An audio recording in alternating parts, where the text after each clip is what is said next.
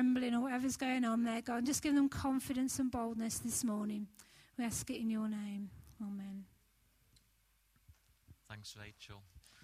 So as Rachel said, I'm going to start off, and just like to start off by saying it's good to be here, good to be with you, and it's good for you to be here this morning. It's good, as we say, to be in God's presence, and as we sometimes say, in the house. Good to be family together, good to relate to each other, and I just encourage you really to listen, to be attentive to what God might be saying, because we do feel like God's put a word on our hearts, and they link into each other a bit, so listen up, and just more importantly, rather than our words, listen to what God might be saying to you. Now, I'm going to start off by reading from Genesis chapter 3, right at the beginning of the Bible, and it's I'm going to read from 1 to 14, but it's all about the fall of man. So if you've got a Bible, please follow along with me. If you've not, then no worries. Just I'll read it along. But it starts off by saying the serpent was the shrewdest of all the wild animals the Lord God had made. One day he asked the woman, "Did God really say that you must not eat the fruit from any of the trees in the garden?" "Of course we may eat the fruit from the trees of the garden," the woman replied. "It's only the fruit from the tree in the middle of the garden that we're not allowed to eat." God said, "You must not eat it or even touch it. If you do, you will die." "You won't die," the serpent said to the woman. "God knows that your eyes will be opened as soon as you eat it, and you will be like God, knowing both good and evil." The woman was convinced. She saw that the tree was beautiful, and its tree looked delicious, and she wanted the wisdom it would give her. So she took some of the fruit and ate it. Then she gave some to her husband who was with her, and he ate it too. At that moment, their eyes were opened, and they suddenly felt shame at their nakedness. So they sewed fig leaves together and covered themselves up. When the cool evening breezes were blowing, the man and his wife heard that the Lord God was walking about the garden. So they hid from the Lord amongst the trees. Then the Lord God called to the man and said, "Where are you?" He replied, "I heard you walking in the garden, so I hid. I was afraid because I was naked." "Who told you were naked?" the Lord God asked. "Have you eaten from the tree whose fruit I commanded you not to eat?" The man replied, "It was the woman who gave me the fruit to eat, and I ate it." Then the Lord God asked the woman, "What have you done?" "The serpent deceived me," she said. "That's why I ate it." Then the Lord God said to the serpent, "Because you have done this, you are cursed." And it goes on and on and on. And there's trouble. There is big trouble. Lots of trouble in the garden. It's not good. And that's where the Bible starts to turn from what God intended it to be to the fall of man, as we say. That question gets to me. And the question, where are you? And we've got to know that God knew the answer to that question. It wasn't a case of he'd lost Adam and he wanted to know where Adam's GPS coordinates were, or something had gone wrong with God. He asked that question for Adam's benefit. I think it's incredible that God can create a garden, place a man in the garden, and somehow that man can get lost in that garden. The fact is, he was in the garden, he was lost, and basically he'd lost the plot. Adam had lost the plot. And I say, we're in the house together here, together as family, but I think we can be in this house together but be lost. We can sometimes lose the plot or just be lost, and that question has to come, where are you? Where are we? It's possible for us to have wandered away gradually from where God wants us to be, and for us to cover up what's happened, to be part of, look the part, come every Sunday morning, come to life group midweek, do the things we're meant to be doing, but somehow just have moved away from where God has placed us. I'm saying we're in the place where God's placed us, but we just might not be in that position or that standing where God really, really wants us to be. By asking that question, God was trying to get some kind of response from Adam. elicit a response. And it's really important that we respond when we hear God talking to us, God asking the question, where are you? It's so important that without wavering and without faltering, we can just say, God, here I am. But by asking this question, God was trying to get Adam to respond. He was trying to get Adam to see where he was. And our moods and our feelings can sometimes cheat us from some such blessings because we don't respond. And people throughout the centuries have not been responding to what God's been asking them to respond to. And that's been cheating them out of God's blessing. I see that God's sometimes been engineering circumstances just so he can get a response from us. The trouble is that since Adam's transgression, we've had this incredible blame culture come into our lives, into our society. And it didn't start in America, and it didn't start with where there's a blame, there's a claim. But it started right there in the garden, right there.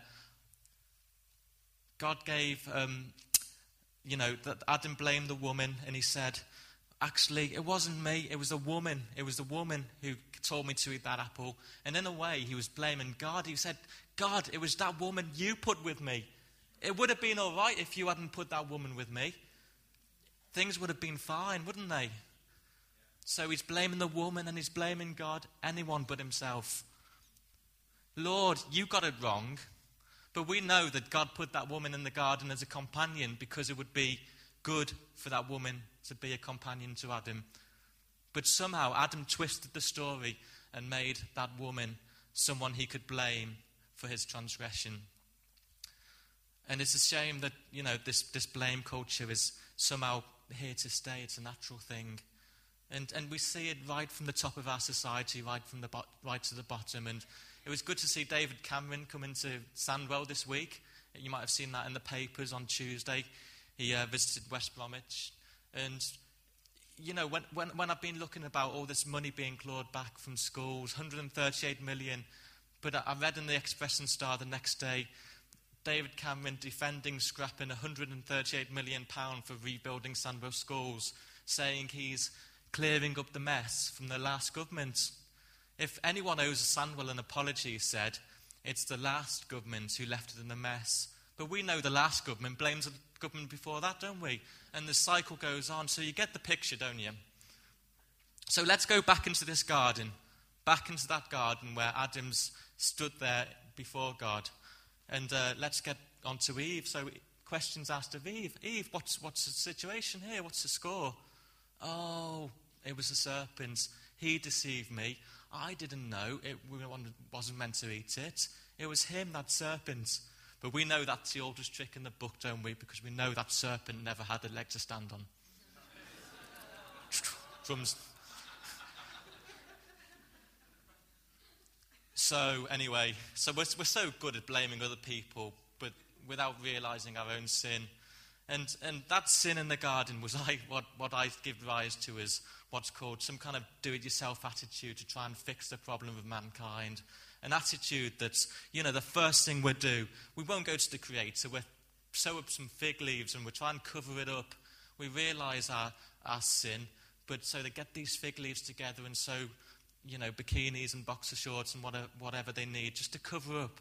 And that it's just a masking of the truth, a masking of sin. And it was never going to be good enough to solve the problem of mankind. It was never going to be good enough. And over the years, millions of people, including ourselves, tried to cover up because we don't like to be exposed. We don't like to be naked almost in front of God. But we know for the best result, we've got to follow the Maker's responsibility, Maker's instructions, and take responsibility for our sin. Sometimes we blame people, like Adam blamed Eve and Eve blamed the serpent, and we sometimes blame our other things that aren't people. We blame our past, our parents, our upbringing, our genes, the fact we've had no opportunity. That's why I do the things I do now. Or that's why I don't do the things I shouldn't be doing. But the Bible quite clearly tells us in 1 John, if I can find it. that if we claim we have no sin, we are only fooling ourselves and not living in the truth. But if we confess our sins to him, he is faithful and just to forgive us our sins and to cleanse us from all wickedness. If we claim we have not sinned, we are calling God a liar and showing that his word has no place in our lives. That's one of my favorite verses in the Bible. And it just says that there's no need to blame anyone else. It's okay. We can go to God and he will cleanse us from our sins. And, he's faithful and just to do that. So will you take responsibility today when you hear that still small voice whispering, "Where are you? Where are you?" Will you hear God saying and say, "Here I am, Lord"? And if you feel yourself responding in a way that's about to transfer blame onto somebody else or something else, then stop it. Next time you're tempted, don't let it go any further. Now, although it's up to us to take personal responsibility for our sin, we've got to walk with each other in this, and it's good that we're family together in this. And we're on a journey together, and we can speak truth into each other's lives. That's why I say it's good that we're here in the house together. Whether we're young or old or rich or poor, it makes no difference.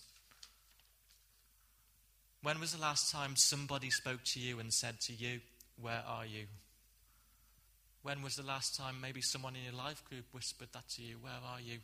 When was the last time you said that question to somebody else? It's a difficult question to ask sometimes, but it's an important one all the same. Now, King David was a man who had been entrusted by God with much, and he needed to take responsibility. But when he sinned, he tried to cover up his sin. But thank God, there was a man of truth who came and spoke into his life, and that man was Nathan the prophet. So I'm just going to, before I hand over to Sarah, watch this short clip on the DVD. David should have been at war, but instead he was on the balcony of his house watching a woman bathe. He lusted over her, called his people, said, "Go get her, I want her." He took her, had sex with her, and then he realizes that he's in a big mess.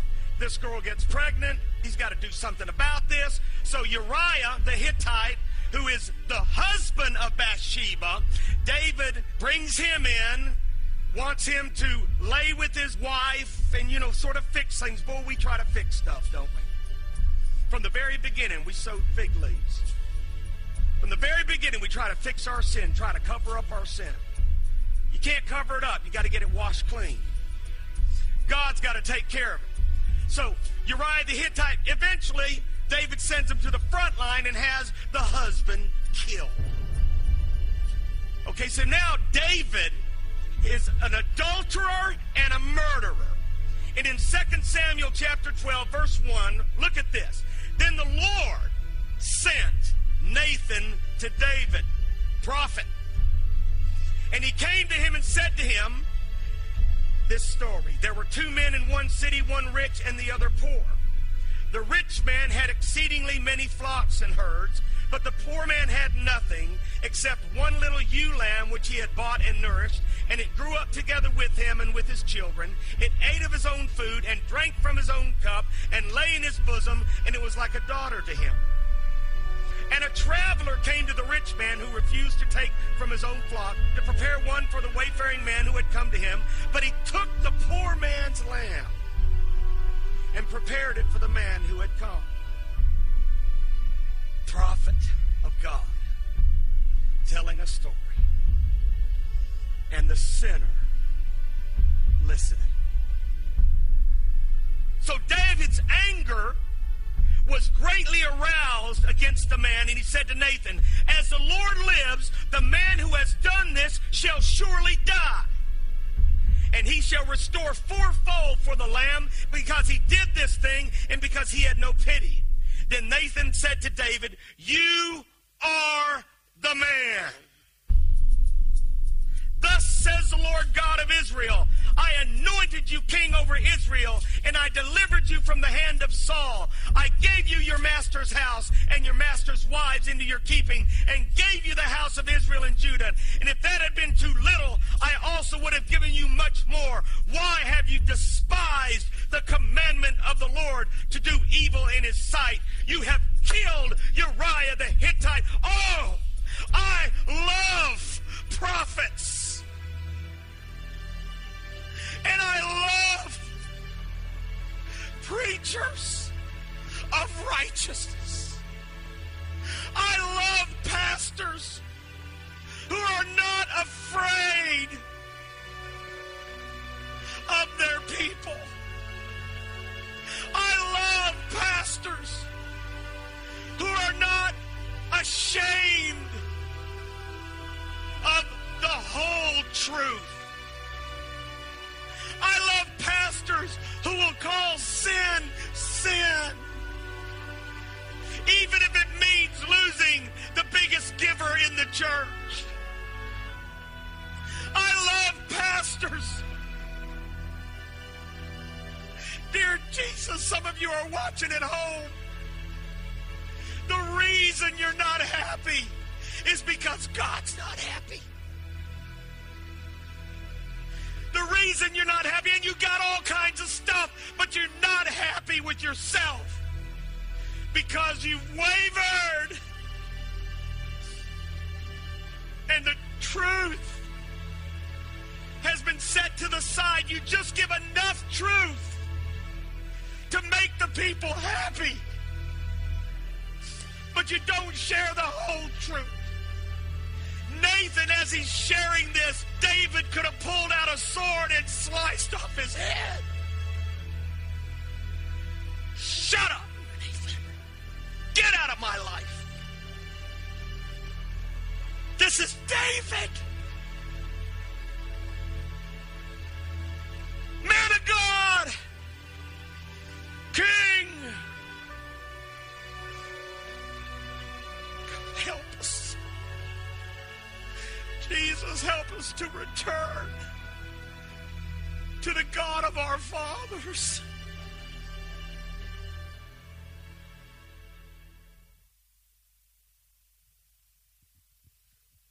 Good morning. As Rachel said before when she followed the other clip, I don't quite know how to follow that. Some strong words that we heard in that clip there, and I just want you to hold that in context with what Mark shared with you this morning, with what I'm going to share during the rest of the morning. Sorry, let me just get my bits together. I'm going to start again. Good morning. As you heard before, me and Mark are going to be like a double act this morning. I've often commented to Mark that I'd quite like to go on the couples version of Who Wants to Be a Millionaire. I think we'd make a great double act on that. Mark's quite good at the really easy stuff like geography and history and science and sport. And well, me, I've obviously got my first in my degree, and I'm really good at the really hard stuff like the latest television programmes and the music and films. So we'd make a great double act there. I do wonder who we'd pick as our phone of friends, though. We'd obviously have Leon for the film buff and a few other select people. But talking about friends, did you get my little link there? From picking a friend to friends. Friends and friendship is something I want to talk to you about this morning. We saw on the clip there the story of David and Bathsheba and the role that Nathan played, the real instrumental role that Nathan played in that story. And it's that I'm going to focus on this morning. The story is found in the 2 Samuel chapter 11, and we saw there on the screen it goes into chapter 12. And although we've seen the story on the clip this morning, I would just like us to turn to our Bibles and read that again. I think it's really important that we bring our Bibles to church on a Sunday morning so that we know that I'm not just sat here making up some story, but that it's actually in the Bible. So we're going to turn to the book of 2 Samuel for chapter 12 and read from verse 1. I'll just give you a few minutes to find that.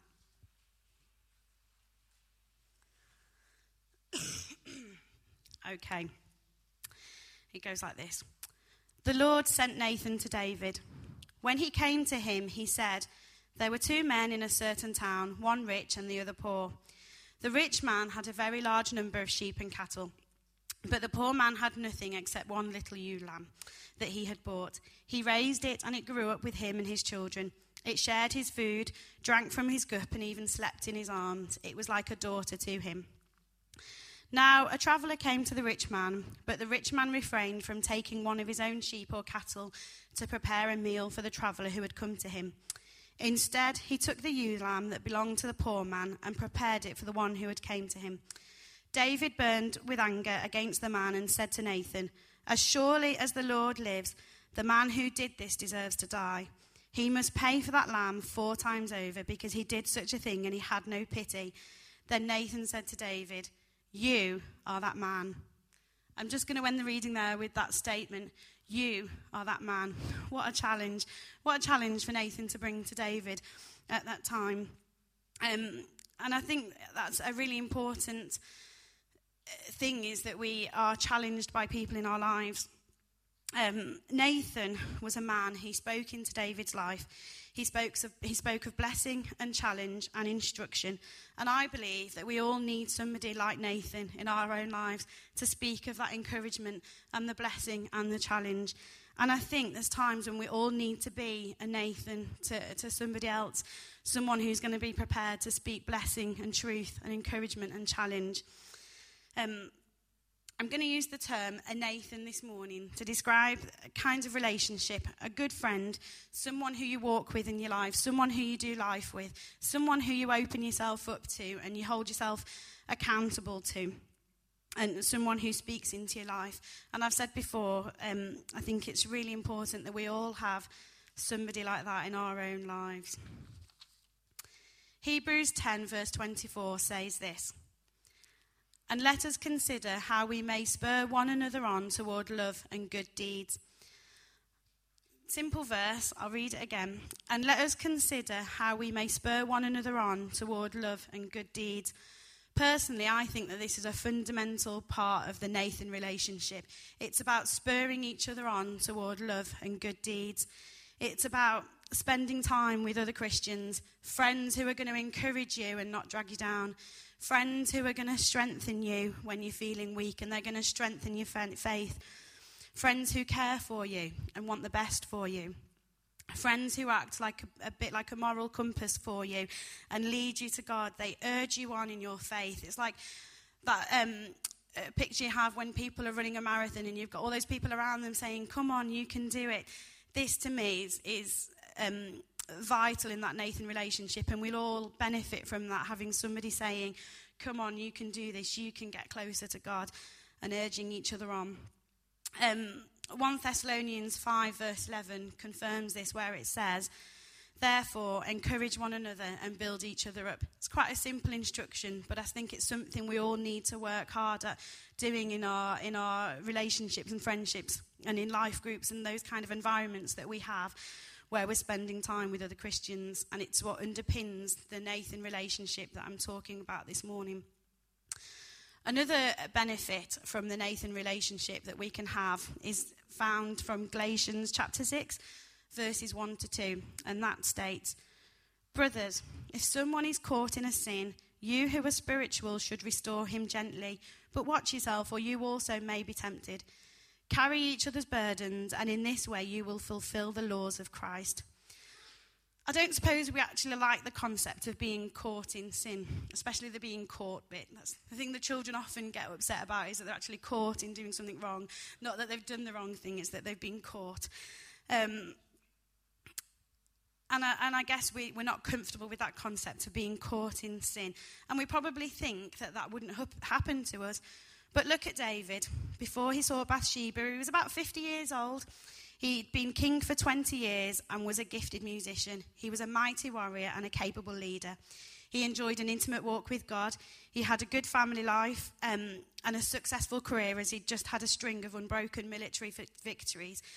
He was a man that you would look at and say, he wouldn't sin. He's immune to sin. He's kind of one of the people that we would aspire to be. But actually, as we saw, he wasn't immune to sin. And he did do it, and so are we. And I know that's not a comfortable feeling this morning, but it's a truth that we have to be aware of, that we are not immune to sin.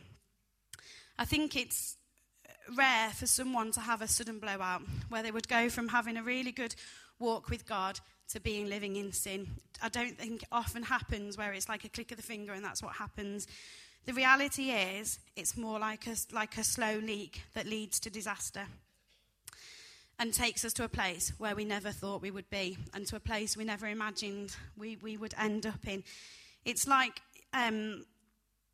you take small steps. We convince ourselves that those small steps that we take are not important. It's only a little thing that we're doing wrong, and we can convince ourselves that it's not going to make any difference and it's not going to have any impact on our relationship. And we can rationalise it to ourselves. But actually, it's the small steps taken consistently that will lead us to places we never thought we would end up and would take us into a place we never imagined and would never hope to be if you look at when you're taking that first small step. So just be aware, really, that those small steps that we take, if you take them consistently and if you continue to make small compromises that seem to have no difference and seem to make no difference, you will eventually end up in a place where you thought, what am I doing here? And you need somebody then to say, like Mark said in his earlier talk, for somebody to say, where are you? How did you end up here? And what are you doing here? Where are you? And as Mark mentioned earlier, that's not a comfortable thing to hear. Where are you? But if you're in a place where you don't recognise, you'd need to hear that. And that's why we need to have Nathans in our life, someone who's going to come in and say, where are you? What are you doing here? And then when that happens, our response should be of David's. You're right, I have sinned. That, again, is not an easy response, but that's what our response should be. I have sinned, you are right. Where am I? What am I doing here? And that's good. You know, we're not expected to be perfect and sinless. We're not expected to never make mistakes. But what God does expect of us is to be honest about our failures and repent. That's what he expects of us, to be honest about our failures and the mistakes that we make and to say, you're right, God, I have sinned and I'm sorry. Again, this is backed up from James chapter 5, verse 16 states this. Therefore, confess your sins to each other and pray for each other that you may be healed. And that, to me, is a fundamental benefit of the Nathan relationship that I think we all should have, is that we can confess our sins to each other in a safe environment, in a place where we know we're not going to be judged and we're not going to be separated from God in somebody's mind, but where somebody will hold out their hand and pray for you and help you on that journey to being healed. Gordon MacDonald, that wasn't supposed to happen. Gordon MacDonald sums it up a bit like this in his book, A Resilient Life. He coins the phrase, a happy few, and that's the same as the phrase of a Nathan, having people around you who are going to speak into your life. And he describes it like this. Being part of a happy few means that each of us is held to higher standards of Christ-likeness. Of what use are relationships if they do not call us to higher standards of Christian nobility? There is a certain niceness to friendships where I can be, as they say, myself. But what I really need are relationships in which I will be encouraged to become better than myself. Myself needs to grow a little each day. I don't want to be the myself I was yesterday. I want to be the myself that is developing each day to be more of a Christ-like person. And I think that just sums it up for me, really, about why we need a Nathan, somebody who's going to help us on that journey to become the person that God wants us to become and to become better than the person we are today. Another aspect I mentioned before was about we all at times are going to need to be Nathans to somebody. And I think in that, and from the verses that we shared earlier, there are responsibilities. It's not just a job that you have. And you can say, oh, I'm a Nathan, I can say what I want. But we have responsibilities in that title and in that relationship. In the story, from verse 1, from chapter 12 there, it says that God sent Nathan. And I think that's paramount. If you're being a Nathan to somebody, you have to know that you've been sent by God. And you have to know that you're coming under God's authority and not your own. And that gives a certain responsibility to you to make sure your relationship with God is right, to make sure that what you're bringing, the challenge or the truth to that person in, is alignment with God's scripture and doesn't contradict what God would say. And that you have to know that you are coming under God's authority and being sent by God, and not just saying something because you think it needs to be said at that time, and not because it's something that would be really great and really good to say, but you have to know that you are being sent by God, and make sure that you are operating under God's authority, really. And making sure that you're walking in step with God's Spirit. It was about a year after David committed that sin with Bathsheba that Nathan came and brought that challenge, because he was acting under God and he waited for God's timing to be right before he brought the challenge. And I think that's important, that we're walking in the Spirit of God and we're listening to his prompts and his direction and not our own. Nathan also spoke with wisdom and with courage. He used the story to challenge David. He didn't just come in and say, you're a sinner, but he had to get David's attention. He had to get David to think about what he'd done. And so he told this story to David that made him think. And he also spoke with courage. He needed to be brave. In David's day, as we heard, it wasn't unusual for a king to chop off somebody's head if he didn't like what they were saying. We don't face those kind of risks. Your head might be bitten off, but it won't be chopped. And I'm going to do a little bit of a Leon right now. And I'm going to quote from a film. We recently went to see the A-Team last weekend. And there is a little bit there that goes, truth is a risk. And I remember thinking, sitting in the film, going, I'm going to use that in my speak next week. The truth is a risk. And I think, we do face risks, not the risks of having our heads chopped off, but we face the risks where we think, actually, we might offend somebody, we might lose a friendship, we might get into an argument or a confrontation that we can't handle. But the reality is, the risks are much greater if we allow people to continue to take those small steps that lead them away from God. That is a much greater risk, and that's the reality that we face this morning. Last page now, so you're all right. And the final thing I want to say about the Nathan relationship and your responsibilities as a Nathan is we look back to 1 Samuel chapter 7, and Nathan delivered a message of blessing to David, and that was what was foundational to the relationship, really. And I think that's a challenge that we need. When we're being a Nathan to somebody, we have to make sure that we're speaking blessing and encouragement as much as we are speaking the challenge, because I think if Nathan hadn't have spoken that blessing to David, David might not have been receptive to the challenge, because he might have just been thinking, well, who are you to come in here and challenge me? But because Nathan had spoke blessing over David, David was confident that Nathan came as a friend and not just somebody who was going to be a critic to him, and that made him more receptive, as I said, to the challenge that Nathan brought. And that's really at the end of that. But I just wanted to encourage you. I've had and got Nathans in my own life, and I've benefited greatly from them. And I've had people who are around me to speak into my life, and I know without a fact that I wouldn't be the same Christian that I am today if I hadn't surrounded myself by Nathans. And the whole point of this series is to be inspired, and I hope that you have been inspired this morning to think, have I got those relationships in my life that are going to urge me on and bring me closer to God?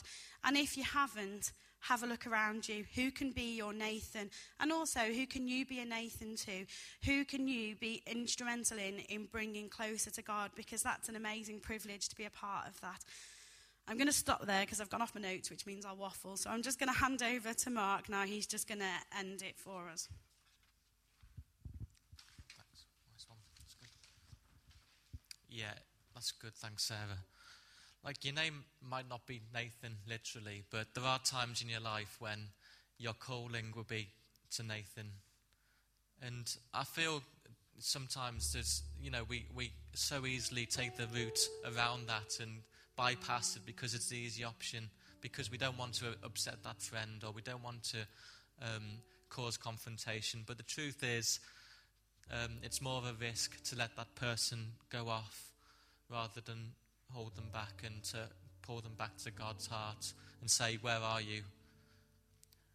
And I said earlier that it's important to respond without wavering or faltering. And as we were preparing this, I really, really felt in my heart that there's someone here, or could be more than one person here, who had a gift if you like, of being a Nathan, a gift of being a pastor who could speak to people and could pull people towards God.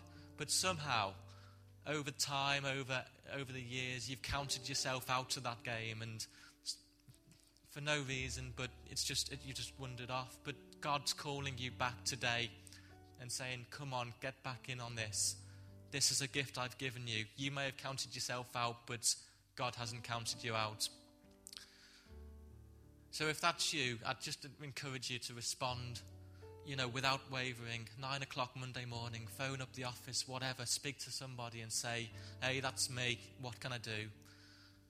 Because we want to be closer to God, don't we? And we're just going to sing this very, very simple.